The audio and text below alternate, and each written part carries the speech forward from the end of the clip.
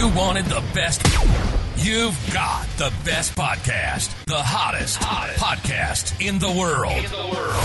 The Chris Voss Show, the preeminent podcast with guests so smart you may experience serious brain bleed. The CEOs, authors, thought leaders, visionaries, and motivators. Get ready. Strap yourself in. Keep your hands, arms, and legs inside the vehicle at all times, because you're about to go on a monster education roller coaster with your brain. Now, here's your host, Chris Voss. Hi, folks. Chris Voss here from thechrisvossshow.com, thechrisvossshow.com. Hey, we certainly appreciate you guys tuning in. Thanks for being here. We got an amazing author and guest on the show, and an astronaut, I should say. You're going to really excited to hear his story. He's written his first book, memoir, that's come out on April 5th, 2022. In the meantime, go subscribe to all the channels on the Chris Voss Show. Go to goodreads.com/Chris Voss. See everything we're reading or reviewing over there in my books. Go to youtube.com/Chris Voss to see the video version of this. All our groups on Facebook, LinkedIn, Twitter, Instagram as well. The new book that just came out, as I mentioned, April 5th, 2022, Never Panic Early, and Apollo 13's Astronaut's Journey by Fred Haise. He's going to be on the show today talking with us about what he did. And unless you've been living under a rock somewhere for the past 52 years, you haven't seen the Tom Hanks movies, the different Apollo 13 movies and documentaries, and just all the wonderful stuff that NASA's been doing all these years, you should have heard about him. He is a former U.S. Air Force and Marines Corps pilot and NASA astronaut, most famous for his role in the Lunar Module Pilot for the nearly catastrophic Apollo 13 mission.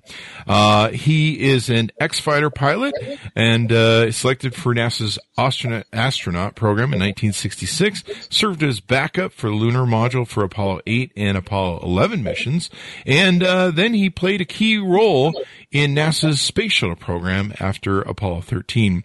Welcome to the show, Fred. How are you doing, sir? I'm doing fine. I'm over here in Houston. It's probably a little warmer here than where you are. Yeah, we had snow yesterday. Can you believe that? In Utah. We get snow about every 14 years, I think. I'm moving to Houston next. Well, welcome to the show. We certainly appreciate you coming. I mean, it's an honor. I was born in 1968. I grew up looking at the black and white pictures of Neil Armstrong landing on the moon and just trying to figure it all out. I remember watching old people watching the old black and whites. Of course, I grew up on a black and white TV. So it's an honor to have you here. Thank you for coming. Glad to join you, and hope we can talk a little bit. As you mentioned, so much has been done and written and the movies and about Apollo 13. The book, obviously, it's not focused entirely on that. So in fact, I think a couple of chapters about all I spend on Apollo 13 and tried to work in a few things that maybe hadn't been covered before. There you go. Is there any .coms or places you want people to follow you on the interwebs? No, okay. Not at the time. Okay, so people can pick up the book wherever fine books are sold, pre-order it, or order it now. So is this would you call this a memoir then of your life and experience? Yes, yeah. It starts with my growing up and born in Biloxi, Mississippi. And in that period, I didn't just want to talk about my experiences during that period, but also to give a flavor of what life was like at those times and what the economy was like. I talked to pricing of things, so it gives a picture of how things have changed over the years. And you've lived a life of historic precedents. You've done a lot of things in your life. We'll even get into you had a plane crash at one point where you were burned over 65% of your body, I believe. You've been on a couple adventures, sir. Yes, I have, and I've been very fortunate because I'm now 88 years old and I'm still here. Well, that's good. That's good. We're happy for that. So how did your life begin? How did you begin this journey, if you want to touch on that? Well, as I said, I was born in a small town, Biloxi, Mississippi, on the Gulf Coast. About 14,000 people when I was born and raised, at least through elementary school. Along came to World War II. That was the first dramatic change in the particular area when two airfields, Keesler Air Force Base and Gulfport Base, was opened during World War II, and all at once there was over 100,000 Army Air Corps airmen now flooding the Gulf Coast, including Biloxi, which dramatically changed the climate there. The thing changed again later in life with the growth of casinos. Mm-hmm. There's a very large number of casinos all along the Mississippi Gulf Coast. I think the square footage of the total number of those casinos probably equals what you would find in New Jersey with the casinos there, at least the square footage. Mm-hmm. So that obviously has also changed the climate. It's no longer a sleepy little 14,000 population town anymore. Yeah, yeah. And so what shapes your life to where you got interested in working with NASA? What led you up to those sort of roads? Well, what started me down that trail was the Korean War. Mm-hmm. I had wanted to serve my country, and my dad had recommended that I join something that would lead to a commission, officer's commission. And at the time, with 2 years of college I had and 18 years old, the only program that fit was the Naval Aviation Cadet Program. I had never flown in an airplane, never been even sitting in an airplane on the ground. So it wasn't like many in the astronaut program I know talk about their youth and they were so interested in flying, and I was not. So I was off on a different tangent. But it was one of these things where the first time Hank Chenaud, my first flight instructor, took me up in an airplane, it just hit me right then that, boy, this is something. And now my life has changed. I'm no longer a journalist, which I was majoring in the first 2 years of college. It's going to be something in aviation. Now, you have to realize at the time we're talking about is 1952. I went in, and there was no NASA. It was then NACA, which was doing a lot of testing, but strictly on aircraft at the time at various NASA centers. Mm-hmm. So there was no NASA and there was no space program. But that started me thinking about what next from being a Marine fighter pilot in two Marine fighter squadrons I served to become a test pilot, mainly from reading books. And I talked to squadron commander, ops officer, and thought that would be something to head toward next. And looking at the requirements for the resume, decided I needed to go back to school and finish, although with a degree in engineering. Mm-hmm. And that's what I did next to the University of Oklahoma. Flew in the Air Guard, Oklahoma Guard, while I was there. And next decided to start applying. I applied to some companies, but also my squadron commander recommended, when we first talked, to NACA, N-A-C-A. But by then it become, in 58, I think it was, it became NASA. Mm-hmm. And the first 7 astronauts were chosen. So I did apply at several NASA centers and was accepted at Lewis Research Center in Cleveland, Ohio, which is now named after John Glenn Research Center. Mm-hmm. Yeah. So was there something that appealed to you about, flight or being a test pilot? Was there something that you really, captured your interest? Well, it was mainly being above and looking down at things and clouds. And, it's even from low altitudes I was flying at that time, although some of the jets I flew, you'd be at 40,000 feet or so. But it was magical. And the test flying, the military flying was interesting. And the task I had, I was a fighter squadron, and did a lot of training, air-ground support, deploying weapons, bombs, rockets, strafing, etc. And I enjoyed that. And testing was, as I looked forward to it, would be interesting because particularly with NHCA or NASA as a research pilot, you would be using airplanes and not necessarily brand new airplanes, but airplanes modified to test some new feature that would add to increased performance of a particular aircraft or safety. Mm-hmm. And so to me, it was going to be rewarding in that sense as well. Mm-hmm. I always love when you're flying an airplane, that first moment that the airplane, gets taken up by the wind. You feel that movement and you're like, we're off the ground now. And then, like you said, you're over the clouds and you get an impact that if only the Wright brothers could see what everything had become that they were dreaming of. Yeah. I mean, it's incredible how far we've gone since those days. You mentioned the Wright brothers. Mm-hmm. In less than a century, we were on the moon. Yeah, spinning around. Yeah, who would ever thought that?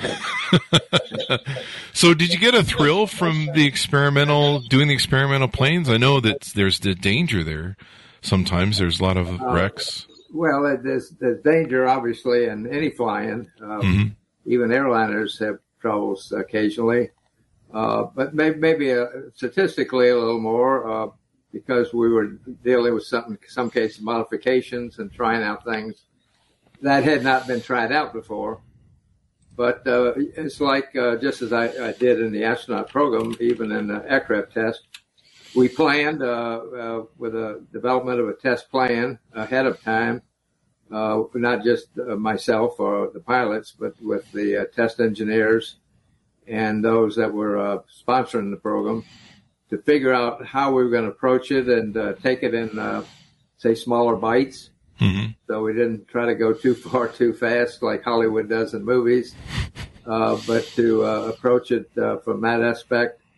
And if available, look at the data after each flight to see what should we continue and how much further and what we were planning to do to be safe, not just for ourselves, but for the aircraft, which themselves in a way were precious, because most of them for that kind of a program and modifications done was kind of a one of a kind. Mm-hmm. So you obviously didn't want to, if you could avoid it, you didn't want to lose the aircraft either. Hi, folks. Here's Voss here with a little station break. Hope you're enjoying the show so far. We'll resume here in a second. I'd like to invite you to come to my coaching, speaking, and training courses website. You can also see our new podcast over there at chrisvossleadershipinstitute.com.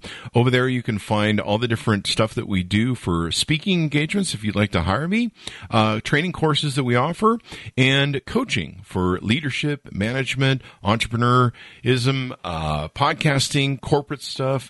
With over 35 years of experience in business and running companies as CEO, I think I can offer a wonderful breadth of information and knowledge to you, or anyone that you want to invite me to for your company. Thanks for tuning in. We certainly appreciate you listening to the show, and be sure to check out chrisvossleadershipinstitute.com. Now back to the show. Yeah. And this is at a time where there's a lot of stuff going on. Chuck Yeager, I think before you had broken the speed of sound, I think. Is that correct? Oh, yes. Yeah. Chuck had, in fact, when I arrived, transferred, I left Lewis Research Center, or Glenn, and went to Flight Research Center at Edwards Air Force Base, where NASA had, I call it their mecca of flight tests. X-15 program was going on. Unfortunately, I didn't ever get to fly it. And I did go off for a year to a school, the ARPS School, Aerospace Research Pilot School, Air Force program. And Chuck Yeager was the commandant. He was the boss of that school at the time. And that was a very good experience in my career. Mm-hmm. And then how do you transition into getting with NASA and of course, preparing to become an astronaut? That's a whole new level of flying through the air. Well, for me, see, I was already a NASA employee, so it was just another transfer to another center. In that case, it was Manned Spacecraft Center, which is now Johnson Spacecraft Center, named after President Johnson. Mm-hmm. And I had to apply just like any of those who applied. NASA put out a notice for new applicants, and I I filled out a form that you listed references and described work you were into and what you were doing, and applied. Now, the military had a little different process. They would apply within their services, be it the Air Force or Marine Corps and Navy. And the services themselves would choose from those that applied who they would give to NASA to pick. Mm-hmm. So they kind of went through a first filter to get to NASA to be have an option of being selected. So that was kind of the process. You went through a physical, pretty extensive physical down at the Brooke Air Force facility in San Antonio. And there was a few days of, call it writing x-rays, essay type things about space. And you went before a board of people at Houston for the final selection. And then NASA made their choices, and that was announced at a later time. Mm-hmm. And this is just amazing what was going on during that time. You know, Kennedy prior had announced the space race. We're doing all these, we're doing all this stuff to get more and more people up on the moon. And at some time during this, I mean, are you under the understanding that when you transfer over that, yeah, I want to go into space, I could be an astronaut, or did you have that vision yet? You were just kind of like, well, let's see how this turns out. No. The reason I applied for the astronaut program, frankly, I thought about it quite a bit and didn't apply it about a month before I could apply. Because I was really enjoying what I was doing at Flight Research Center. I was flying almost every day, flying quite a different variety of aircraft, involved in, at any given time, maybe in 3 test programs, one where I'd be at the primary pilot, others I might be just one of the support pilots, like on the X-15 program, chasing or checking the weather for their launch. Checking uprange lake beds the day before or so before the launch that they were all okay if they had to make an emergency landing, and maybe be a subject pilot on a different kind of a test program where they needed people to do evaluations. So that was, it was very interesting. It was like I said, a lot of flying, good flying. In fact, I put this in the book. Neil Armstrong was ahead of me about 3 years. He joined NASA at Lewis, and Neil went to Edwards Air Force Base. Now, he got to fly the X-15. And then he went into the astronaut program, and he came back to visit the Flight Research Center, which now is named Armstrong, incidentally, after Neil.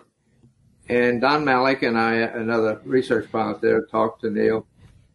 And he asked him, well, what's it like, Neil, being down there in Houston in the astronaut program? And he said, you sit in a lot of meetings, you sit in the simulator a lot, and you don't get much good flying. Of course, he was addressing the kind of flying I was doing and he had done when he was at Flight Research Center with a variety of aircraft and a variety of programs.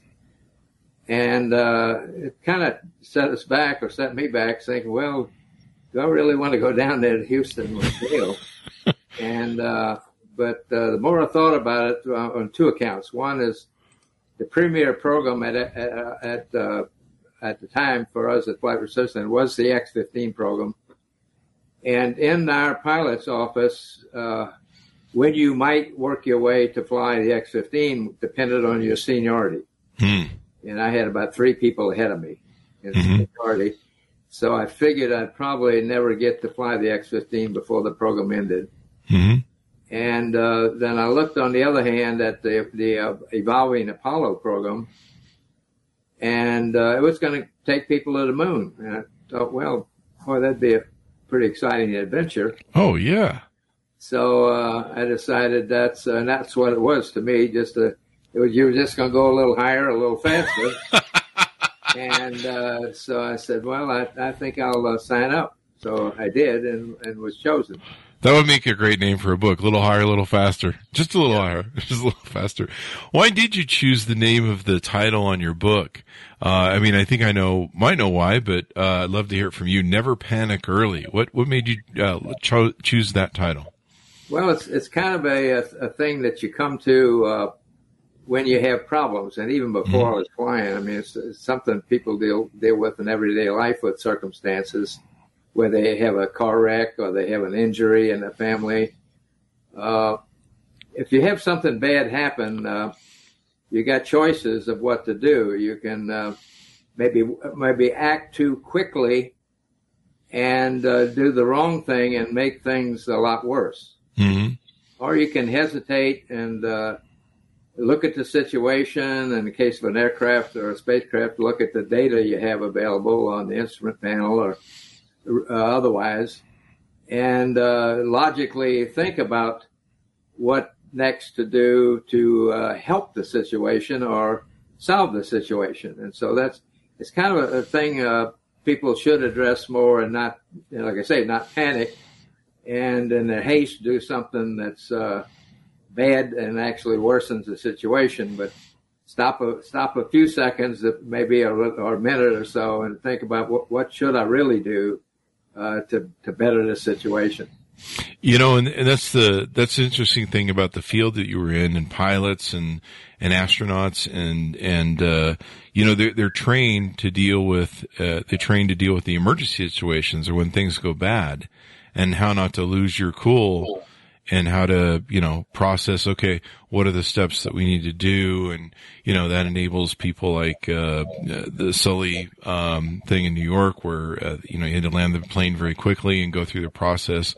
And a lot of times where, you know, you probably needed that sort of training when in the Apollo 3, or 13, issue that took place. Yeah. We got a lot of that kind of training in a thing called, sessions called integrated simulations. Mm-hmm. This is where we would be in our primary simulators, which at the time were located at Kennedy Space Center. The capsule, command module, and the landing craft, geometrically were exactly like the real vehicles. You laid in the couches and the command module trainer. Although if we weren't wearing spacesuits, we cheated and used some cushions. The couches were hard, and stood up in the lunar module, and they functioned through computer emulation, all the systems just like they would in reality if the vehicle was operating, or all the right meter readings for whatever you were doing at the time. You had a good, reasonable visual out the window to see Earth horizon, star field, very accurate. That sort of thing. But also within the capability was the capability of simulating failures. Mm-hmm. And a large number. And the command module simulator, I think, had a repertoire of over 500. Wow. Holy crap. Credible system failures. And the lunar module upwards of like 300. Yeah. Now, the way these things were run was there was behind the scenes a group called SimSoup, who was a group of people that knew the vehicles well, the systems, and they spent a lot of time thinking about for each of the runs we made, be they launches or entries or landing on the moon or going in and out of lunar orbit, those sorts of things. They dreamt up the best suite of failures to input, and they selected the timing of when they would be input by the simulator operators during our runs. And they took great glee and felt they had success if they made us look bad. And I say us, the crew or mission control, and handling these problems that were set up. Wow. And we went through thousands of hours of this kind of training. Wow. So you were pretty well steeped in feeling by the time you got to fly that, well, I probably can handle anything that's going to come up. There you go. Going through all this training. And, of course, on board we had what we call malfunction procedures that for a given warning light coming on, you could grab the book, and it was kind of like a yes-no, a logic trail you would follow in this diagram that could eventually, if you didn't have it off the top of your head, could lead you to the resulting problem of the cause of the light and what to do.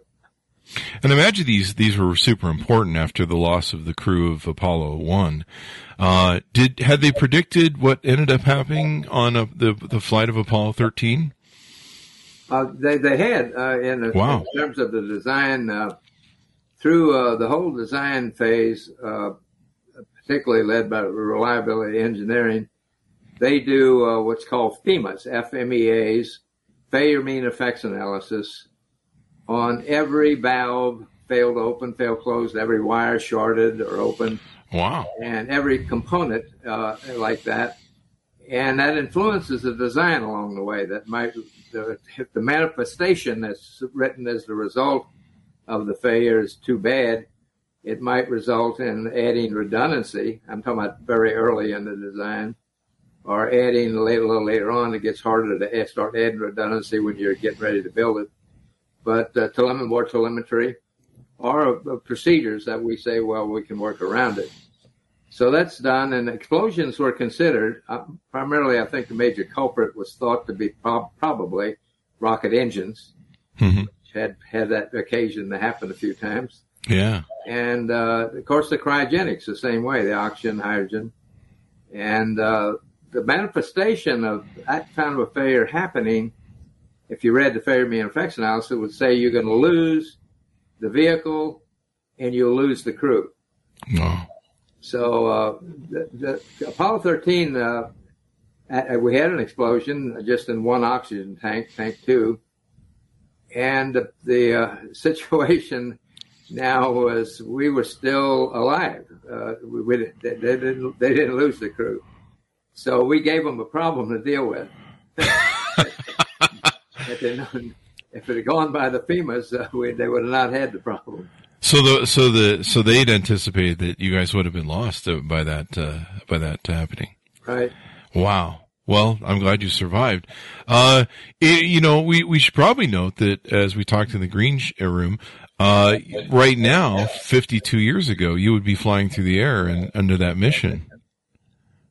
Do you often think about how surreal that is when you go back? Do you go back and go, holy crap, like I can't believe, just think about that of what, I don't feel about it that way. What I feel about it is, how much is still being, talked about and how much, many talks I give to schools, give it to conventions, you name it, any number of types. And how interested people still are in that.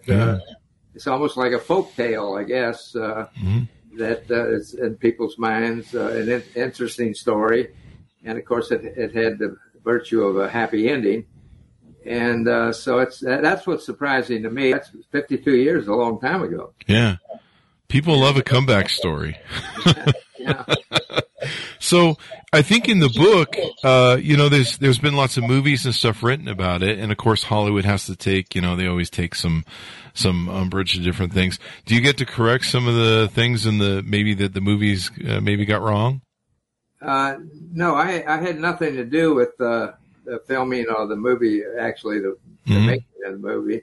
I did meet, one day, I brought in lunch. I was running a subsidiary company of Grumman Corporation at the time.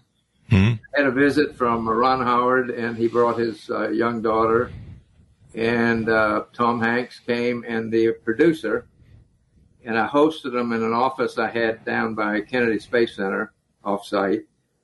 And they had a book, and they sort of flipped the pages and went through. By that time, they had reviewed all the data NASA had given them, I guess the mission report.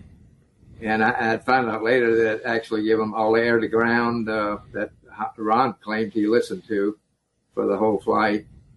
And they had a list of questions to ask me about things, I think kind of getting maybe my reading a little bit between the lines, because they also had Jim Lovell's book that had been published at that time, initially called Lost Moon. And I think on a reprint, they labeled it Apollo 13. But at any rate, I went through those questions with them. The second visit was made by Ron with photographers to look at locations out at Kennedy. They sort of had planned for certain shoots. Mm-hmm. And he brought along Bill Paxton, who was going to play my role. And I took Bill on kind of a tour of Kennedy, a blue ribbon tour that day. But this was months before they ever started filming. Mm-hmm. But once that happened, I was not involved. Now, Jim attended, I think, the set once or even twice, and they actually had him in the movie. He was the captain, Navy captain on the ship when the movie actors were recovered at the end of Apollo 13 story. Mm-hmm. Did they get it right in the movies? Was there anything maybe you covered in the book that maybe they didn't get right? Well, the things they did was, I call it some exaggerations or drama that really didn't happen. They had, I was space sick. Mm-hmm. I got too big a hurry after I got first on orbit.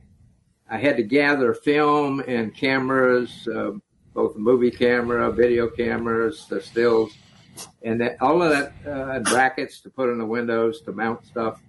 And they were all under the couch on the floor. And I had to rotate, and I was rapidly doing that to gather all that equipment because I was anxious to be looking out the window. And that's 3 times. And people warned me that you should not move too fast for a while till you get used to zero gravity. And I up-chucked, but it was like a spit-up. I had a bag in the pocket we always carried, and I captured it so I didn't mess up anything. And, of course, they had Bill Paxton hack it up. It looked like a whole thing of chocolate pudding in the movie. Sort of an exaggeration. But nevertheless, they had a crew argument that did not happen. Jack and I about stirring the cryos. If I had not been still putting away things from the TV show we had just staged, I would have been in the right couch position, and I would have been the one to throw the switches. Mm-hmm. Jack, and so there was no way of knowing that electric short was going to happen. Yeah. So they had to add that in, and they grossly exaggerated the manual maneuvers we did. We did 2 maneuvers without a computer on the way home to change the trajectory a little bit, tweak it, and we didn't move more than a degree or 2. Wow. And of course, in the one scene, they had the Earth going up and down in the window like we were about to lose control. I questioned Ron about that, some of that, and it was funny, his answer. He said, and that's how I know, he said, I listened to all the air-to-ground transmissions, and he said, it never seemed to me like you ever had a problem. Wow. So I said to humanize you in some way. And that's why some of that was put in. It sounds like you guys really had some. Overall, I think the movie obviously told a great story of we were in trouble. There's no question about it, deep trouble. And it showed the team, that's another drawback. There was not as big a team as really worked the problems. Mm-hmm. Much more than one shift of mission control, Gene Kranz's white team. And to work the problems, many got less sleep on the ground talking to them afterwards than I got in flight, and came up with solutions that got us home. Yeah.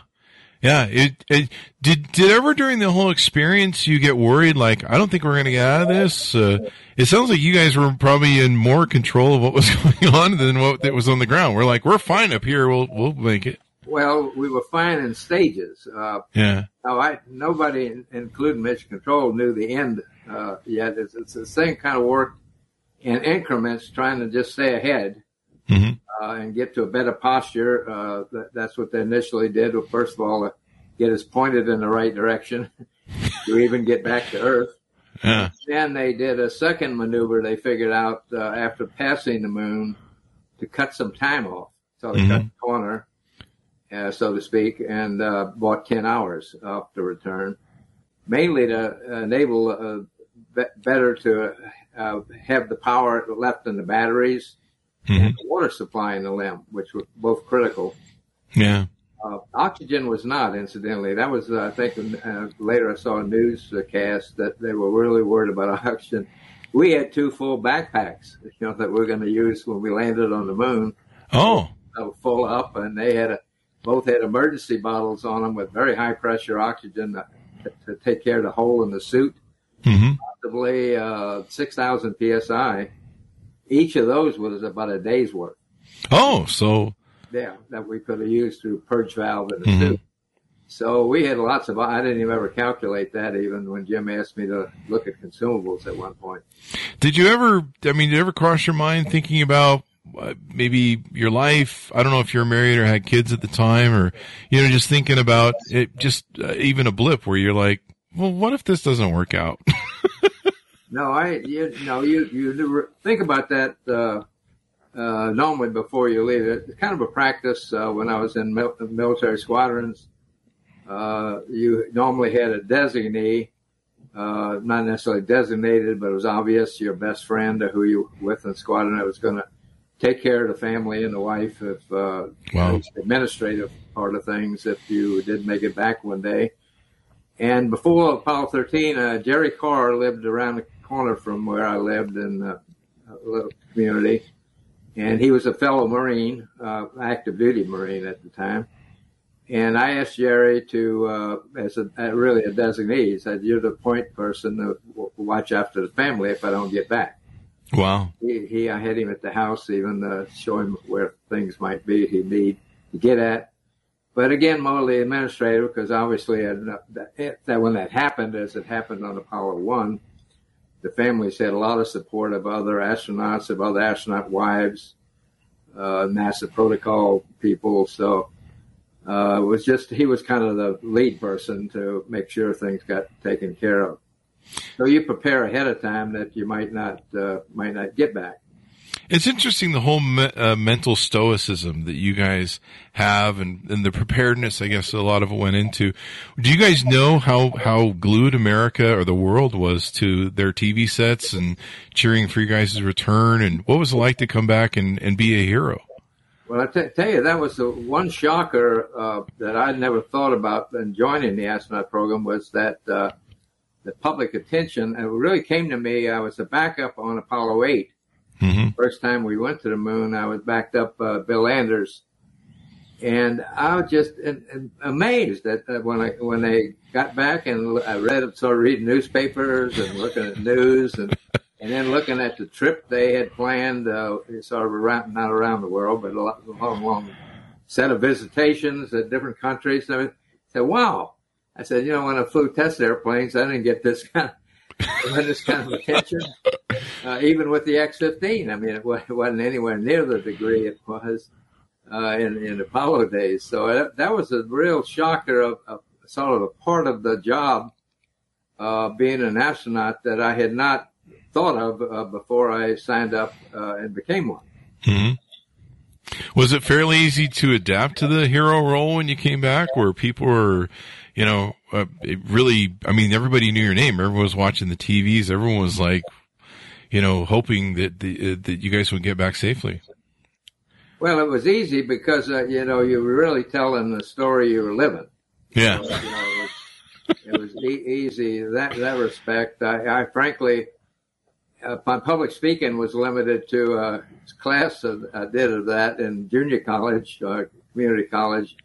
And then we did get what was called the week in the barrel, where you became a rookie astronaut, where you were at the hands of headquarters NASA. They had prearranged a week full of events, mm-hmm. Sometimes 2 a day, three a day even, all kinds of events. Visit schools, have dinner, banquet type events, whatever. So they wanted to get you exposed rapid fire into being in the public and to speaking. And of course, speaking again subject was easy. It was, in my case, was to tell about the Apollo program that I was hoping to join and be a part of and fly. Wow. So, it wasn't wasn't as tough as a politician might have and what they might have to think about talking about. So, but they gave you at least that conditioning before later you ended up with some of your own different kinds, but later public events. What made you finally get it around to writing a book about your memoir? I mean, see, everybody seems to have written a book, and well, I finally got what I called maybe more free time than I had because I followed my 20 years in NASA. I was 17 years with aerospace companies, Grumman Corporation, and then later Northrop Grumman. I ran space programs for Grumman for 4 years. Then I went off and formed a service company that wanted to get in the service business. And when Northrop and Grumman merged, I inherited their service company, which was doing similar type of government contracting. And so I ended up running for 17 years, during those 17 years, two service companies. Mm-hmm. And I got retired then in 1996. And almost immediately went to work on the board of directors of to build Infinity Science Center. It's a museum in Mississippi where I grew up, actually right at the exit off of Interstate 10 that adjoins the museum on the south side and the Mississippi State Welcome Center with Stennis Space Center, which is the place where all the rocket engines are tested. Mm-hmm. So that was, we obviously had a challenge. It was a not-for-profit board formed that I joined with the goal of raising initially $40 million. Wow. Because this was a museum built from scratch. NASA gave us 18 acres of land on a 30-year land use agreement. And from there on, it was up to us. Mm-hmm. So that I spent a lot of time, and still do, in fundraising. For the museum, because it's suffered, as most museums have, badly through the COVID. Yeah. It's a fair drop in attendance that's happened across the country. All museums, for the most part, are not-for-profits, which is, always hunting for money. And then you eventually went on and played a key role in the space shuttle program. Well, that was still with Grumman. Mm-hmm. We won a contract. Actually, it was the first major contract for the service company that we had formed. And I was teamed with Lockheed, was the prime contractor, and Thiokol and Grumman were the subs. And so that contract I was involved with for 12 years. Mm-hmm. Turning around space shuttles after they land from space and getting them ready for the next launch. Mm-hmm. The other major contract I was on for 4 years, and actually left the company because it was set up as a separate entity, and for that contract was to I had to move to Washington and led the system engineering integration contract on Space Station. Mm-hmm. In this case, it was called Space Station Freedom before it became later the ISS. And those were tough years. That was probably the hardest job and contract I had, and label at the end of that segment of the chapter, I call it my time in purgatory. And mainly not the job itself, which was interesting and fun, even the restructuring we had to do, but it was mainly the frustration with achieving and keeping congressional funding. Mm-hmm. It was a struggle every year through those 4 years. In fact, one year, if one vote had changed in the House of Representatives, we would have no space station today. Wow. And of course, it was a big morale issue with the workforce I had, reading that in the Washington Post and the periodicals. Integration offices I had at 4 NASA centers on that contract. I was afraid I was going to be losing the workers. I just, in some cases, going all around the country to recruit.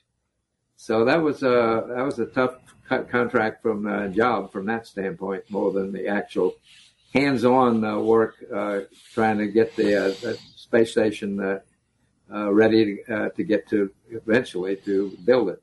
Yeah. I grew up building Estes rockets, and I built a space shuttle, the little rocket versions of it. And I used to love shooting those off with my friends when I was 11. And, the whole dream of astronaut travel and space. The ability for the space shuttle to return, and land like a plane, was really innovative to changing what was going on. I was really honored, years ago that, NASA brought me and a bunch of people to, the California base there up in the desert, and we got to see the Endeavour land and go tour the 747 that carries it around. And we were literally within, 8 feet of being able to reach out and touch the space shuttle. It was just extraordinary just to think about the journeys that thing had been on. Well, what do you think about how the space shuttle program has evolved, where we now have these easily return landable things that can come back and forth like SpaceX and stuff? Well, obviously SpaceX has had tremendous success. Mm-hmm. They had some hard early years, the first several launches. And in fact, I think they're about ready to throw in the towel when they finally got funding to continue and got a successful launch. It's been very great ever since. And they've had a methodology of return of the booster that has lessened the cost considerably, and reuse.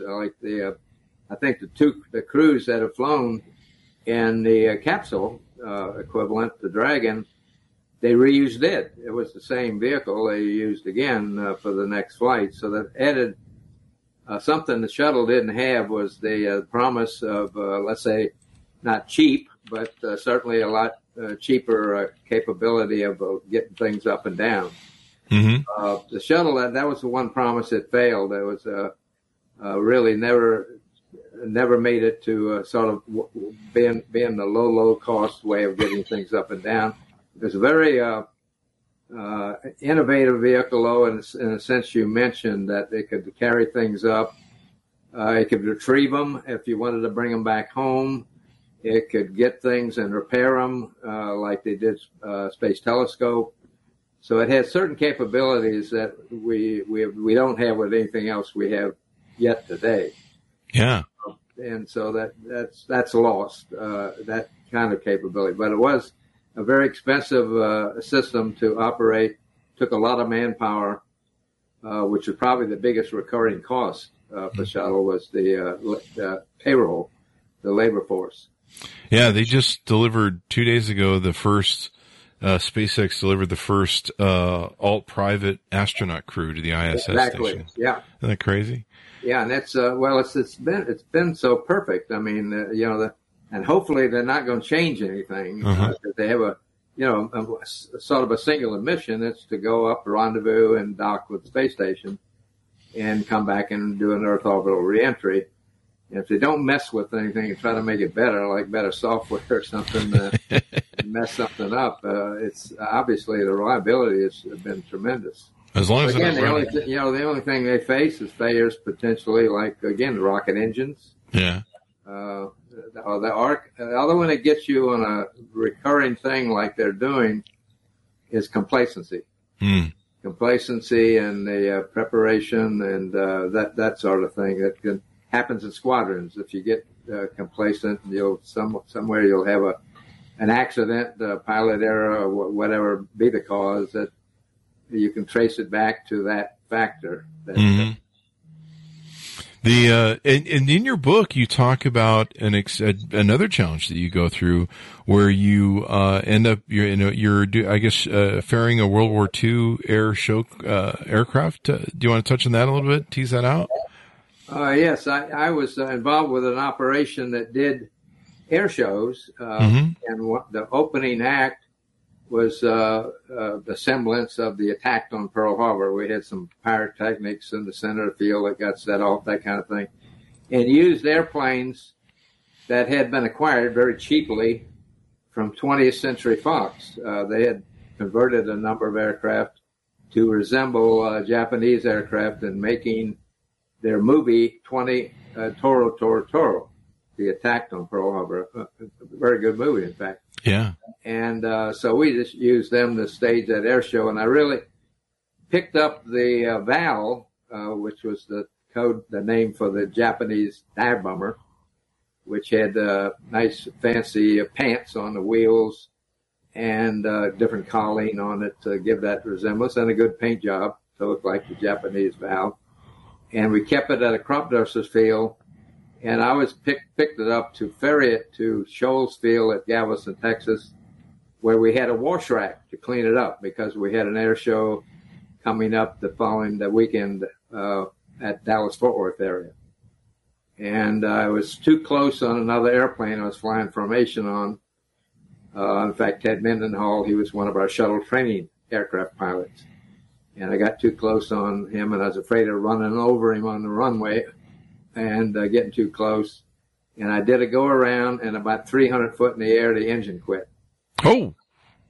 And by rapidly changing tanks to the other fuel tank, and I had a hand wobble pump I could pump to get fuel pressure. I could get it to sputter, which enabled me to make a 180-degree turn away from the water because I was headed landing south into the Gulf of Mexico. And I knew it was shallow water. You don't want to land. This was a fixed gear airplane. I couldn't raise the gear. Yeah. And I knew it'd probably flip over and I'd end up upside down, trapped in shallow water.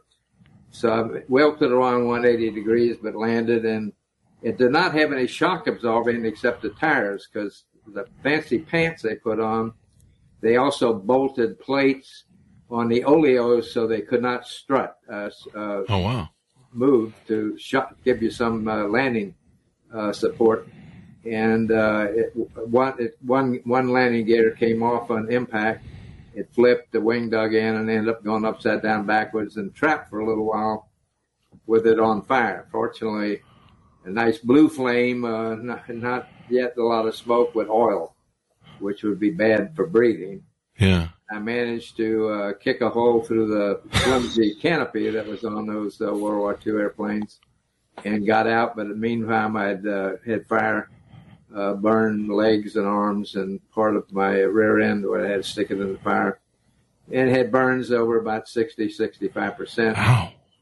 Half second, half third, and ended up 3 months in the 1 week short of 3 months in the Galveston University of Texas hospital and treated for at least a grafting by Shrine doctors. Right next door was the Shrine Burn Institute and for children. And they also serviced the adult ward and did mentoring for doctors, the University of Texas doctors who were budding to be maybe plastic surgeons. Mm-hmm. So I got that support during my stay in the Galveston UT. University of Texas Hospital, and I was careful not to let any of the people know I went to the University of Oklahoma. That's hilarious. That's hilarious. And you have a miraculous recovery from that. I mean, that's 65% of your body. Jeez. Yeah, that was at that day and age. This was 73. That was quite a high number for an adult of my age, anyway. And the children, they were at that time surviving at a little over 90%. Mm-hmm. And but at any rate, I met with the doctors early on after the first critical phase. They worry about if you breathed any hot gases that might have damaged your respiratory system, because if you've done that, there's no recovery. Mm-hmm. And we got past that, and I talked to the internist and Dr. Larson, who was the prime doctor from the Shrine Institute that was going to do the grafting work, and told him I wanted to get back to flight status. And so we talked over what protocol was going to be. And the one thing that looked like we should do something different was because I had burns all the way around the legs. Mm-hmm. I got the grafting. They don't want pressure on the grafts for 5 days. Mm-hmm. And so they're going to put a pins through the ankles and hoist my legs up in the air so there'd be no pressure on the legs during that period. And we thought about, well, it might leave holes in the bones, that gap of some kind that might cause the problem flying again with pressure differential. Oh, yeah. Going up and down. So what I had, the wife bought a pair of sandals that could be easily strapped on my feet, and took them to, delivered them to Crew Systems Division at Johnson Space Center. And the suit techs actually fixed a board with Velcro and glued on the bottom of the sandals matching Velcro. That enabled me to clamp my feet into that board at the end of the bed and avoid the use of the pins. Wow. And so that's one workaround we did. Otherwise, the other things done during that period were pretty much the standard that was done. The worst of all was getting dunked in a diluted Clorox tank, tank every day. Oh, wow. Instead of preventing infection. Yeah, yeah. And you had to stay in there 17 minutes. They had a clock that set on the wall. You could watch the 17 minutes go by. As it seemed like pain got worse as the longer you were in there. Yeah, I can imagine. I burn when, I put a little hydrogen peroxide on a hangnail. Right, yeah. That's the end of the world for me right there. Yeah. You're a tough man. And have you ever thought that maybe you got a little like Cat 9 Lives sort of thing going on there? I hadn't quite used all 9 of them yet. Yeah. Well, you got 7 left, but you've had a couple close calls there, probably more than most people. Yes, I have, and I just feel very blessed to have survived and been able to continue the career, and been lucky. I mean, it's lucky and blessed to have been able to do what I've done through my life. Like I said, the only job that was unpleasant, as I mentioned, was that 4 years on the early space station. and mainly it wasn't the job itself. It was the dealing with the congressional committees. Wow. And the worrying about the funding. In fact, Proxmire at one time, I think, zeroed NASA funding. It quickly got turned around. Yeah. Those were not good years. It seemed like the Congress didn't hear Reagan's message when he was the one that kicked off space station and gave a nice talk about the wonders of what this laboratory was going to do, but Congress wasn't listening. Yeah. Have you booked any flights for Mars? Elon Musk wants to go to Mars. No, that's too long a trip, and that's a long trip. That's going to be a tough thing to do from that aspect. And I know Elon's interested in having a permanent establishment in the city. Logistics support, unless you can get through the early time to actually figure out how to live off of Mars itself. Yeah, that's going to be the difficult part, that transition. Now, that's one thing about going back to the moon and a moon base. There'll be a lot of learning curve on that aspect. What's the right architecture to provide the logistics support to set up and maintain an operation on the moon, which will be obviously from just the distance away, a lot easier a challenge to contemplate. Yeah. And you guys were never able to land on the moon in the subsequent missions you went on. You were supposed to be on the moon on Apollo 13. Does that ever bug you? You ever hear any regrets about that? Like, gosh darn it. Well, not today. It did for a number of years afterwards. Yeah. I lost the chance on 19. I had flown as a backup commander on 16 to John Young, and that put me in the lineup to then probably fly 19 with Jerry Carr and Bill Pogue, who were assigned to me early on as the backup crew on 16. And, of course, they canceled it after about 4 or 5 months into that training cycle. Wow. And I lost that chance. So it bothered me for a couple of years that I never got the chance to try it again. Yeah. Well, you've lived a hell of a life. Anything more you want to tease out on the book for people to go out and buy it? Well, no, it's a good story. I hope beyond the book that people that are currently involved in the program, I mentioned several things that I hope they bother looking up in the archives. Like a fellow named Bill Tyndall did a lot of the what we call data priority sessions to figure out how to do the Apollo lunar mission and what are some of the challenges. And there's a lot of that data. I don't know that because I've not been involved technically with NASA. Some of that has been reviewed and what they're putting together for Artemis going back to the moon. Mm-hmm. Well, it'll be pretty interesting. So, thank you for coming on the show. We really appreciate it, Fred. It's been an honor to have you on. Like I said, I grew up just with the whole space race and this whole space age, and so it was really fun to have you on the show. Well, thank you. Thank you for having me. I enjoyed it. Thank you. About the old days. Thank you very much. You're an American treasure, my friend. To my audience, go pick up the book. You can order it wherever fine books are sold. Never panic early. And Apollo 13's extraordinary astronaut's journey. Extraordinary is one thing I added to that title. So go pick up the book and check it out today and read more about Fred's extraordinary life. Thanks so much for tuning in. Go to youtube.com/Chris Voss. Go to goodreads.com/Chris Voss. See everything we're reading and reviewing over there as well. Thanks for being here. Stay safe. Be good to each other. And we'll see you guys next time. All right. Take care.